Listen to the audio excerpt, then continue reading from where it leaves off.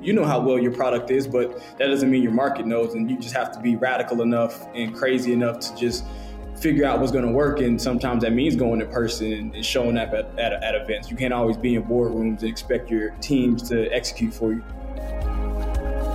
Hey everyone, welcome back to the SaaS Revolution Show, brought to you by SaaStock, the conference that helps SaaS companies get traction, growth, and scale. I'm your host, Alex Theuma, and I'll be looking at what it really takes to build and grow a SaaS company today, and how founders and entrepreneurs stay healthy on the journey. Now on with the show. All right, welcome to the SaaS Revolution Show. I am your host, Alex Theuma, CEO founder of SaaStock, and delighted to be joined on the podcast today by Isaiah Studevets and Shalik Sebron, who are the CEO and COO and co-founders of Evron. Welcome, guys. How you doing? Doing pretty good. Doing amazing. Yeah, good to see you today. I think you're in Austin. I hear it's scorching hot. You're in the air conditioning. You don't want to be outside. Is that right? Yeah, I don't want to be outside. No time soon. I'm trying to go from AC to the building AC. That's it. Yes, I heard Texas was going to be like just as hot as like the Sahara Desert this month for like going into July. So does it? And it make like how long does this last for? Like, do you not like want to kind of come over to Europe and the cooler climates during the summertime, or you just got to be there for business and suffer, or not suffer if you're in an AC? No, it's definitely suffering. I think I want to go over to Germany during the summertime next year. We'll see how that goes. Yeah, so I spoke to somebody from Germany actually on a podcast earlier, and she was complaining a little bit that it was too cold and it was raining, but it's pretty cool. It's fun. Europe is, I think, definitely much cooler than Austin right now. And we were in Austin recently for SaaS.USA, and it was great to. This is where we met. So really kind of great to see you guys there. Obviously it was a great conference. It was our first time there. Met lots of great people, including yourselves. And I think at the final kind of like party, which was a place called Bangers. Yeah, so we were at the after party at Bangers, and managed to have some time for a conversation. We sat down. I think there was a lot of beer on offer at Bangers. Only beer. We couldn't get any spirits or anything like that. But it was a great day, a great way to kind of wind down after networking for a couple of days with a lot of great people at SaaS.USA. And something that really kind of enjoyed meeting you guys, the energy you brought and your story, and that's why we've invited you onto the podcast to really kind of tell that, because I think it's a great founding story, and I also love what you're doing. I guess kind of before we go into that and the story, like tell us a little bit about yourselves, as people. Who you are, building up to the point of we decided to start this business. Isaiah, why don't we start with you? Yeah, man. So it's been quite a journey, and right before we get started, I just want to say thank you for doing SaaS.USA. It was a wonderful experience, and I'm looking forward to the one next year. But yeah, how I got started in all of this. So my dad's a pastor, and his graphic designer left, and then I was there. He was like, "Look, I have a laptop. Can you figure this out?" And, I always love challenges. So I pretty much learned graphic design. I was in high school at this point when I learned graphic design. Started my own little side hustle while in high school, doing a couple of designs here for people while I was in school. Never thought I wanted to do business, wanted to be a neurosurgeon, actually. That was the dream for me in high school, was to be a pediatric neurosurgeon, but did my business thing on the side. Got to college and was introduced to a guy from, he was like, head of strategy at Bank of America, and he started talking about like economics and how the business world works. And I was like, well, maybe this might be the calling for me. And so I made the transition to focus on business and leave, science. But I felt like graphic design was like really limiting. Like we're not really doing much for companies like on a holistic level. So where can we do more? Where can we make more of an impact for companies? And that's where I taught myself branding, marketing, advertising. Now we don't do branding. I threw that out the list. I was like, yeah, that's not my thing. But marketing and advertising, I learned through courses, mentors, and then, we started the company in 2020. And that's pretty much how I got here. Lovely. All right, great stuff. And Shalik, how about yourself? Like, how did you, I guess, what was your journey to then, becoming an entrepreneur, and before we get into the story? Mine was a little bit different. So me, out of high school, I took the route of joining the military. That's just where I seen myself at the time. You know, there was just some things I wanted to gain from the military, especially college, of course. So that was a big reason as to why I joined. And so within the military, I met a lot of great people. So within there, it was, you know, there's a lot of people that do, you know, side hustles, of course. And so there was a couple friends of mine that kind of got into business, or at least what we thought was business at the time. And then from there, pretty much like they knew how to make products, right? But they didn't really know the operational side of things. They didn't know the business side of things. Me neither. I didn't know either. But, you know, when I started, I'm like, okay, well, I'm going to start with a group of friends. Let's see what we can do. We were able to do something very well within a short period of time. This was right before COVID. So this was like early 2019. And then, you know, we had like very, very few, like 2 months where we did really well. Compared to nothing. And then, you know, for me at the time, knowing nothing about business, I'm like, yeah, this is everything. You know, making $2,000 or $3,000 a month is now I'm considered rich now, you know. And then COVID hit, and so we had to take you know, time off because we obviously had duties that we had to do in the military. And so yeah, so that's kind of my journey to entrepreneurship, and then from there that kind of leads into Evron.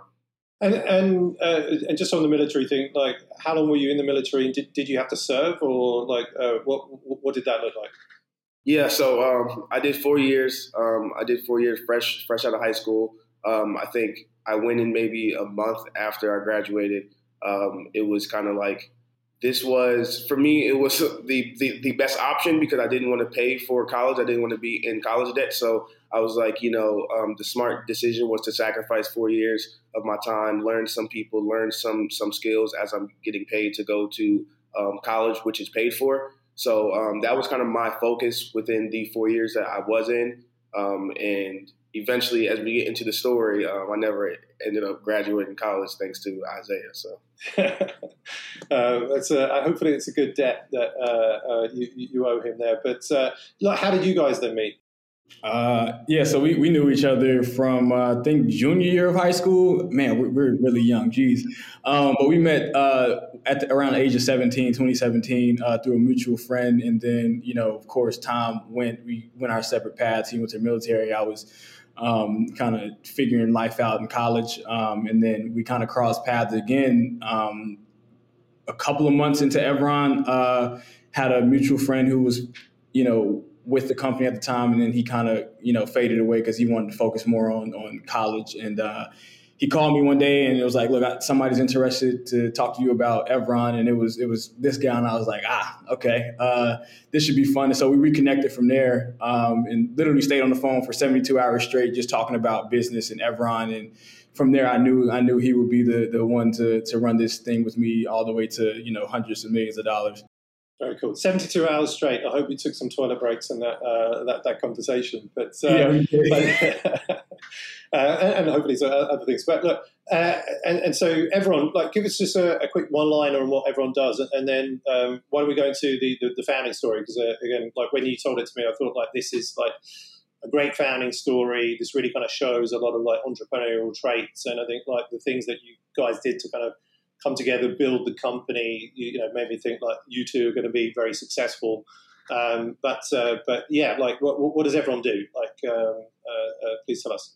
Yeah, so simply put, we're a revenue marketing agency. So we work with B2B SaaS marketing leaders. So we're basically their team that comes in to handle paid social, creative, and RevOps. Competing with Chris Walker a little bit on that? Yeah, working alongside him. Working alongside. Okay, I like it.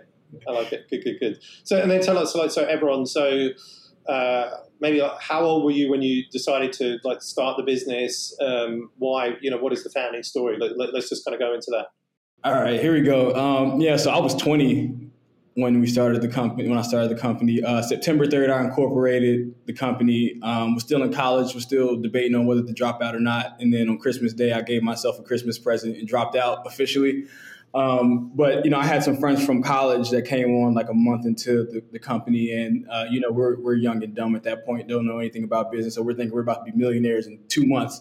And once that reality set in that wasn't going to happen, the guys that I was running with early on went back to focusing in on college and focusing on, other career paths that they want to pursue. And so it was a tough time, accepting the fact that, business is going to take a while and having to be patient and just grinding it out. And then on April 1st, 2021, I had a reality check. I was like, man, I don't know if I should have did this. Like our bank account was in the negatives. Everybody that was on the team had left and went to do their own thing.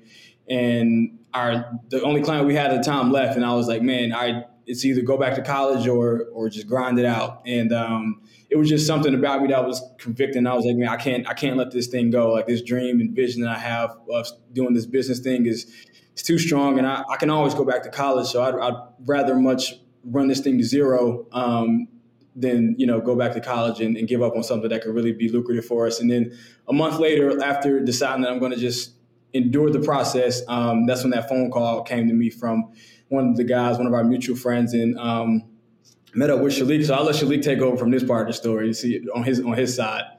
Yeah, so this is where the fun things start, right? So when I got on the call with Isaiah gave me, because Evron, at this point, it was a couple months in, so he gave a nice pitch of what Evron was, a small breakdown, and I was like, I was interested. I'm like, okay, like we can really do something with this, and then a couple hours later, he had a presentation. It was like what would you consider it? Like an onboarding? It was like, yeah, it was like an onboarding. So it was like an onboarding presentation, and he read like the first 2 lines, and I'm like, yeah, like this has to go. So Isaiah, he had the vision. He had pretty much everything that he needed, other than the people around him to kind of get him to that next step. And so from that point, that's when those 72 hours, that's when we clocked in. We're like, okay, like we're going to scrap everything you have that's Evron branded, that is Evron. We're going to throw it away. We're going to start from scratch, and we're going to actually build an actual company here, not just in theory, but something that actually works. And I think the first step was pricing. Like me having that small 2 months of experience doing business with e-commerce, I kind of had a good understanding of, okay, like there's pricing that that you want to charge, and then there's pricing that your customers would actually pay. So he at that point we fixed pricing, we fixed branding, we fixed everything. We changed pretty much everything except the name of the company and the logo. And then from there, I found out I was getting deployed to Kosovo. So we worked on the company for about 2 weeks, and I found out I was getting deployed a couple weeks after that. And then that was April. And what month was that? I got shipped out in June.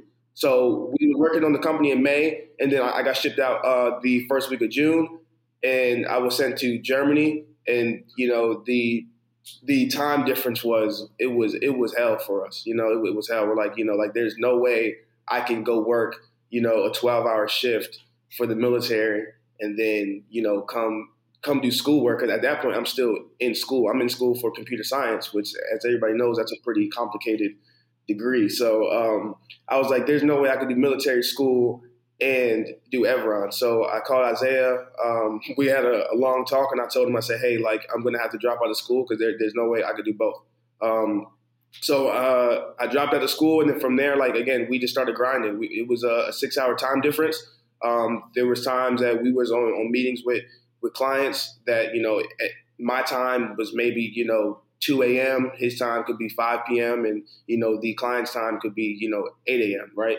So through that time, we grinded it out. We was getting clients. We went from candle companies to pizzerias to insurance to we did it all, right? And then within that first year, we learned so much. We're like, okay, we learned so much about our offering and like what do customers want, and then what do customers need, right? So at that point, the companies that we were working with, they wanted social media, right? They were like, we need social media. And then so they're looking for impressions. They're looking for clicks. They're looking for website traffic. They're looking for these things, these these things that we consider now, a lot of them that they were looking for are vanity metrics, right? They're metrics that don't really convert to revenue. Now, at the time, it took us time to actually realize that, right? As we're going through it, we're like, okay, like we're doing good. We're getting likes on pictures, and for us, that was everything. We had small budgets. We were working with budgets of, less than $500 a month, sometimes less than $100, a week, and so at that point, we're like, okay, like we hit a curve ourselves. Like we smacked the wall when somebody told us, they were like, hey, like he brought us in. It was one of our clients. He's like, yeah, like whatever you guys are doing, it's not working. Like he was like, it's just not working. He said, I would rather go get a billboard than pay you guys for next month. And then so for us, like it actually hit us. We're like, well, why? Like what was the reason for that? And so we actually sat down. It was a constructive conversation, and we're like, he's like, yeah, like you guys are getting us like likes and views and all this other stuff, but there's nothing that is pointing toward revenue, right? And so for us, we're like, okay, like wow, and then so we actually thought about it. We're like, well, companies love what we love as a company, which is revenue, right? And then so from there, like we scrapped everything again, right? We're like, whatever we did last year, like now we have to scrap it again, and we have to try something totally different. And so we built a process that correlates strictly to revenue. We're like, okay, like everything we do has to be tied to revenue, even if it is considered a vanity metric. Why is this vanity metric important? And how can we use that vanity metric to make it important so we can show that, hey, like this shows that you will make revenue 3 months from now, 6 months from now, or sometimes even 12 months out. And then from there, like we went searching for companies that actually wanted to focus on revenue, because we realized at the time, not all mom and pop shops want to be $1 billion companies, right? Everybody doesn't have the same mindset as an entrepreneur that, hey, like this thing can be a $1 trillion company, right? Not everybody believes we can be the next Apple. So we had to go find those founders, those entrepreneurs that wanted to be the next Apple. And we kind of wanted to help them along their journey based on our process that we kind of just made. And then, so from there, I'm gonna let Isaiah take it from there so he can break down exactly what our process is. I would love to hear. Yeah, so like how we kind of got to that process was, again, like we told you, Alex, like we accidentally fell into B2B SaaS. Like we were going out after that moment, we kind of went searching for clients. And at that time I was in Pennsylvania in the local area.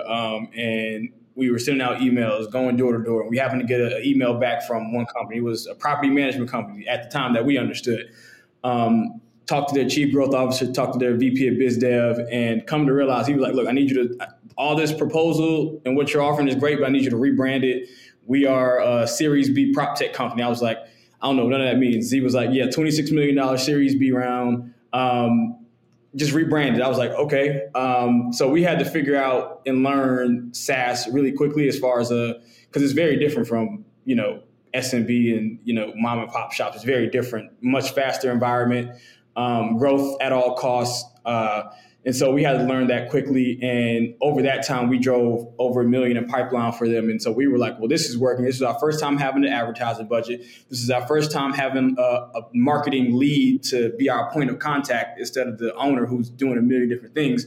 So it was like, maybe this is the space for us. And so we took that learning and applied it to more B2B SaaS companies. And what we found out when we went back and codified our process, it was what we now refer to as revenue engineering. And with our revenue engineering process, it's very simple. Can we make lightning strike twice in the same spot for the same company? Because a lot of marketers are able to be very seasonal. Like we can do good for 3 months and then we die off. But how can we build a program that's actually scalable? So we'll come in, do the plumbing with the RevOps. We'll come in around phase 3 and say activation, we need to drive X amount of pipeline. Then we need to sustain it over 3 months. And then how do we actually implement it with the go-to-market team? And then we scale it. So we have like a proven process at this point that we help to scale companies. But now we're in a really good spot, and we're just loving the process now.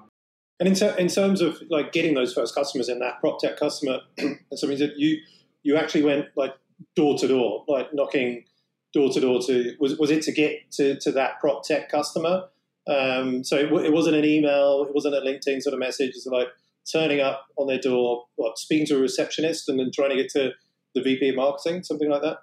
I believe it was like because me and Isaiah had, because at this point I'm still in Kosovo, so I'm still, because I was deployed for our entire like first year together, and then we were doing like cold calling on Facebook and emailing and Instagram, and at that point we weren't heavy on LinkedIn, but we were sending people like messages on LinkedIn as well. Like we were seeing no results, like we were not seeing anything. So me and Isaiah, we were on a call, and I was like, you know what? This messaging stuff does not work. Like cold messaging just doesn't work. And so me and Isaiah had a heart-to-heart, and we're like, yeah, so what you're going to do is you're going to have to go door to door. Like you're going to have to go look up these companies, find out where they live, and go knock on the door, because it's easier for it's easier for somebody to text you back the word no than it is for them to actually say it to your face. So we wanted people to actually feel the pain, and look in our eyes and tell us no. And so that's when Isaiah started going door to door, and he got a lot more no's than we expected. And then one of those Series B companies were just one of the companies that actually said yes and gave us an opportunity. So I wonder if certainly those that are listening to the podcast will now try this and say, like, obviously that this is sort of like interesting learning here, that it's harder to say no to your face, which is true. And so people will start, instead of doing outbound on LinkedIn or email, like start rocking up at people's offices. It'd be difficult, I think, more difficult in Europe because everything is like scattered over. But perhaps in the US, and when you've got these kind of clusters of tech, it certainly could be interesting. But look, I mean, amazing that you do that. It's not easy to do outbound, right? And not easy. I mean, I started my career, actually, I can't remember if we said this, but probably after a few beers I've forgotten everything anyway. But I started as in sales, doing cold calling 100 people a day to get to one yes, so 99 no's, and you kind of you come a little bit numb to the no's, so you're like, okay, this person doesn't want to speak to me, this one doesn't want to, and you just hunt him for the yes. Certainly if you've got the right mentality. So I guess, like, I mean, how was it for you personally, like driving somewhere, getting there, like getting a no initially? Did it like hurt a little bit, or were you just like, okay, on to the next one? Oh yeah. It hurt a lot. The first day I went out, after like 5 awkward conversations and like 6 no's, I called Slick and I'm like, I'm done. I'm never doing this again. Yeah. He was like, yo, get back out there. And as you do it, it just becomes easy. And we still, to be honest with you, we still do door to door to this day. Like we'll be in Austin, we'll be sometimes in Houston, and if you respond to our email and we don't hear back from you from like a week, expect us at your front door. So like we still do some of the tactics that we did early on. And for founders, like sometimes you just have to be humble and know that, because you know how well your product is, but that doesn't mean your market knows, and you just have to be radical enough and crazy enough to just figure out what's going to work. And sometimes that means going in person and showing up at events. You can't always be in boardrooms and expect your teams to execute for you. So there has to be a sense of being delusional, honestly. Like as a founder, you have to have that line where it's like, okay, like people consider you delusional. Because if you look at me and Isaiah, like the way that we got here, even from knocking on doors, it's kind of a mindset that you have to have. Like, okay, like this person said no, but if this person said no, that's one less person that I have to talk to, because the next person is going to say yes, right? And so every door that you knock on, every no you get, the next person is going to say yes. Like they just have to, and if you keep that same mindset, eventually, that positive mindset does bring you customers, right? It does bring you positive results, and which is why we stick to it like till this day. We could be $1 billion company. I still think we would still go door to door ever so often, and we would, because it builds company culture as well. Like when people see us go out, like, hey, like these guys are actually going to go out and talk to these people. Like, wow, like there's a company that got $100 million in funding, and they're just going to go knock on their front door and say, hey, like you guys need us, So. And I mean, I'm sure you guys probably know it, but if you don't know it, like a lot of the things that you've done to get the business to where it is, are like textbook. Like this is what an entrepreneur needs to be doing to kind of build the business, right? And suddenly you have the mindset, you kind of like speaking to customers, finding out like what do they need, and kind of iterating on that to kind of like get to the product, and then develop the process that you've got, which you've now codified.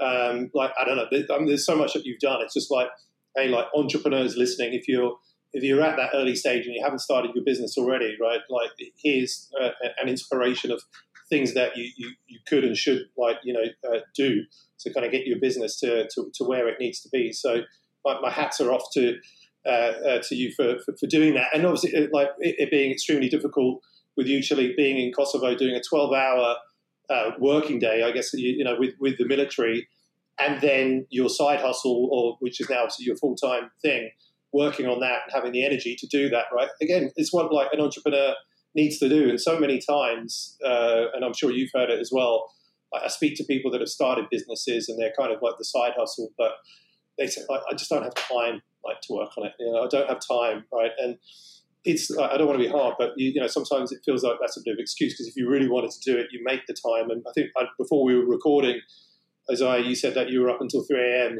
working on, on a customer and a client, right?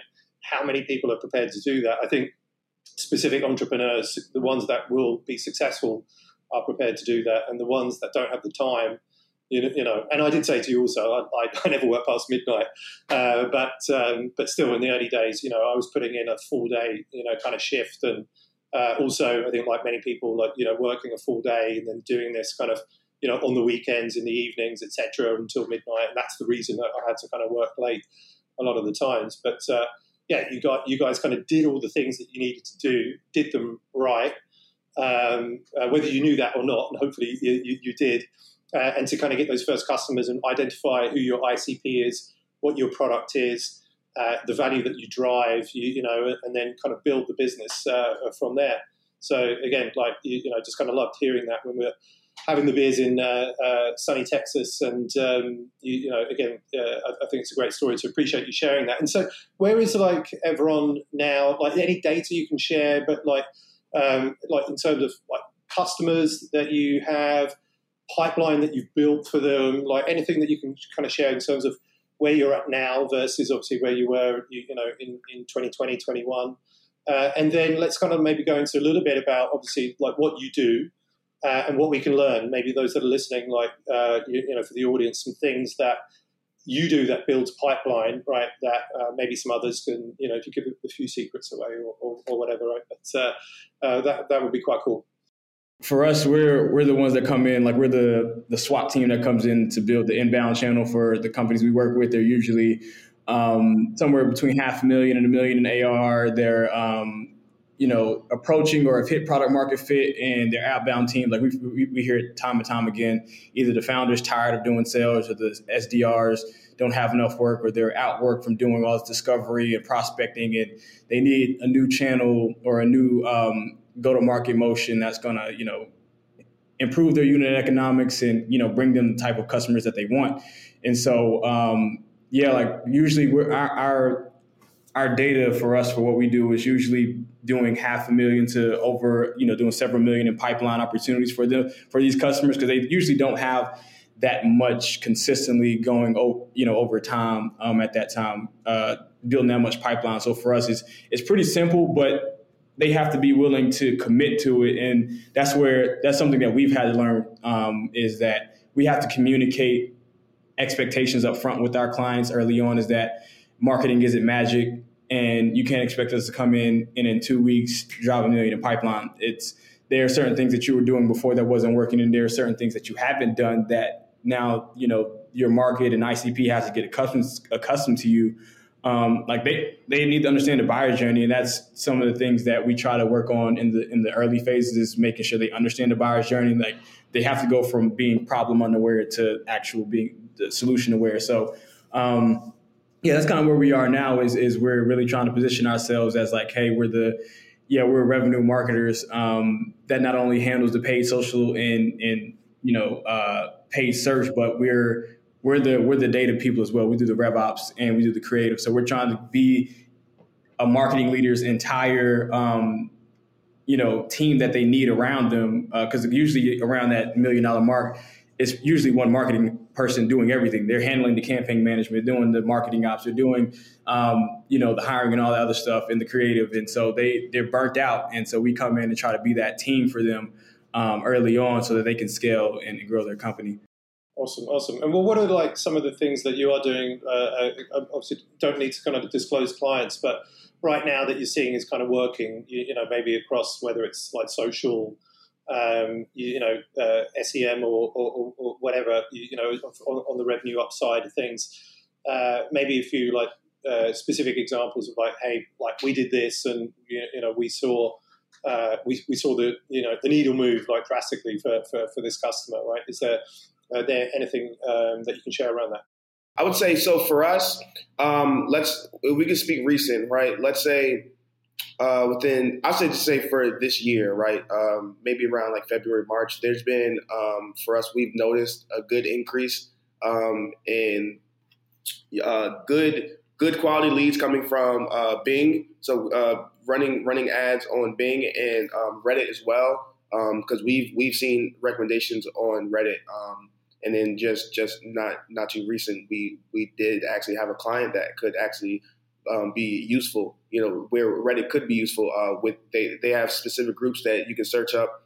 So I would recommend, if there are marketers or founders listening, to definitely look at your company and go look on Reddit and see which communities and which groups closely relate to your company, and then maybe try running some ads. I wouldn't go crazy with budget and just run like 10,000 a month on there, unless you obviously can. But just start off small, kind of see what kind of engagement you get. Don't look for numbers. Really, just look for quality. Look at the quality of traffic that you're getting. If it's the quality that you're looking for, then obviously you can up budget after that. So I would say Bing and Reddit are definitely it. If I could piggyback off that, I would say also like doing the early work. Like when we come in, we help with segmentation. Like we try and get them at that point to segment their audience and not go after 3 different industries or verticals, but which one.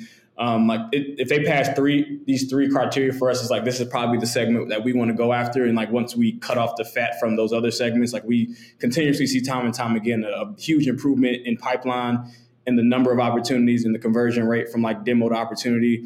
But whoever has the longest LTV, the smallest CAC, and the shortest sales cycle, that's the vertical we're probably going to target the most and go after. And so we've seen it time and time again where we'll cut off the fat from the other ones, and then you go on paid social and target them that way and cater the messaging to them, because it's really difficult, especially at a company doing about $1 million ARR.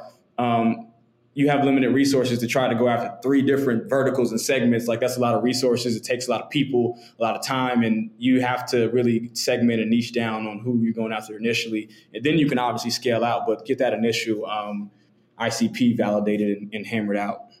To add to that, mainly companies doing around 10 million or close to that. Usually their pipeline gets really clogged up, right? And so we're able to go in, right? And a lot of companies need to do this before they think like scale. But try optimizing first, right? So try optimizing what you have. Go through your pipeline. You know what I'm saying? Look for where the friction is, right? That's one of the key things that we do, is look where the friction is. And a lot of times the friction is not always where you think it is. A lot of people measure, from awareness to conversion, how long is it taking? A lot of people don't measure in between. So how long are people taking to go from awareness to consideration, from consideration to conversion? Try measuring those differently. Not differently, but measure those individually and see, okay, well, how much does it cost to get somebody from awareness to consideration? And if that number's too high, try to lower that number. And then same thing for the rest of your funnel. Try to lower those numbers and optimize those numbers before you try to just all out scale. Because if you don't, in the long term, it could really look pretty bad, and you'll see yourself wasting a lot of money. I'm going to move into thanks for sharing that, the quick fire round now. I've got 10 minutes until I've got to record my next podcast. I guess for both of you, maybe we'll start with Isaiah. What one thing has moved the needle the most for you in your career? I have to say our advisors, our mentors and advisors that we have. We got Nick Tippmann, Sam Keenly. We could throw Chris Walker up there, and a few others that have been very critical and crucial. Like, they've cut our learning timeline down like several years, just because they've all done like massively successful in their SaaS careers. So I would say, yeah, advisors and mentors have have moved the needle tremendously for us. Yeah, I mean, I would really just say what Isaiah said, but I guess to add to that, I would say the humility part of it. So us not being afraid to ask for help, saying, hey, like, even though we're a marketing agency, there are marketing leaders that may know the answer to any question that we may have, So we're not scared to go out there and ask, like, hey, like, we need help. Like we want feedback. And so, yeah, we just go out there and we just ask for it. What's the best advice you've ever received, Isaiah? To be honest with you, career-wise, it would have to come from Nick Titman, and it really framed it for where we are as a company now and how we approach our services. But there's only really 4 ways to grow ARR. You create more opportunities for your sales team. You cut down how long it takes to sell them. You win them at a better rate, or you increase your ACV. That's really it. And we've learned that everything we do, all of our deliverables, have to engage one of those metrics and improve upon them. So that's, I would say, probably the best advice we've gotten. Yeah, it's good advice. Shalik, what's the biggest failure you've made and lesson learned? So it doesn't have to be you personally. It could be the business or you personally. It's up to you. The biggest lesson learned was, honestly, it was that one client that had to sit down and say he wasn't getting any results. So that, and again, I don't consider that a failure. That was actually what turned us into the company that we are today. So I will always give thanks to him. So yeah, I would say that right there, that allowed us to focus on revenue other than other metrics that don't really correlate to revenue. Awesome. Isaiah, what's the hardest thing about marketing in 2023? Being consistent and being patient. Those 2 things. Like if you can master your discipline with consistency and patience, and I say consistency for creating content and out there for your ICP to consume, like the value, you need to be value led. And then the patience is, again, marketing is not magic. It's going to take maybe a quarter or 2 for you to really start to see the real, drive that you want to see from marketing. But if you can master those 2 things, those are the 2 biggest challenges for pretty much any marketing leader I can see in 2023. And for both of you, you can't mention your advisors or mentors here. Who are you following in marketing and why? I would say I'm following Mark Roberge right now, to be honest, to really understand go-to-market and really master that, hit all his content, watching all his seminars at Harvard, watching his stuff on SaaStr, reading their blogs. It would have to be Mark Roberge right now. Good answer. Shalik? Yeah, so for me, it is, other than our advisors, I mean, if I can say in the most humble way possible, I would say ourselves as well. Because us making content helps us learn more than what we think. So I would say that myself. And then just to add to that, I do want to say not really what helps with marketing is really viewing not other marketers but other customers, right? So customers of our clients. Sometimes I like to follow them so we can really see not necessarily what they're saying, but kind of how they think about things. Sometimes I like to view through profiles, see what they comment. Just so we kind of get a deep dive of how our clients, customers are actually thinking. Awesome. Well, guys, final question as we come to the end of the show.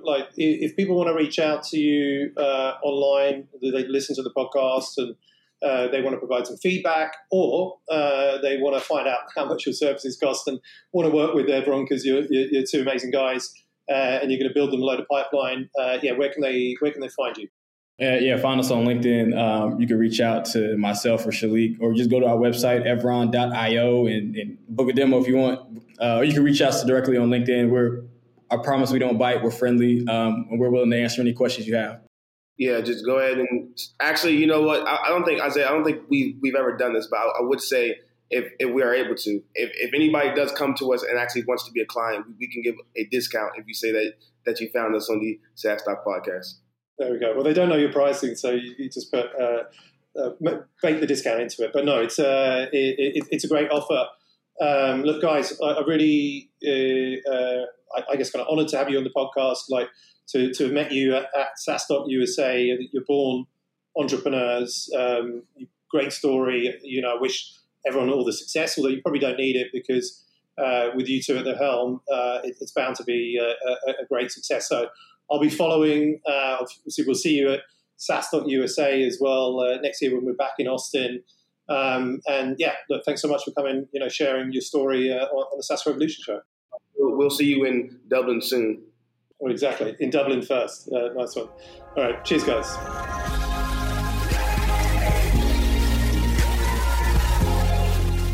Thanks for tuning in to this week's episode of the SaaS Revolution show. I hope you enjoyed it. And if you learned something from it, check out sasdoc.com/events to find all the upcoming SaaSdoc conferences around the world. Want exclusive SaaS content and actionable insights to grow your SaaS? Join our community of over 36,000 SaaS founders at sasdoc.com.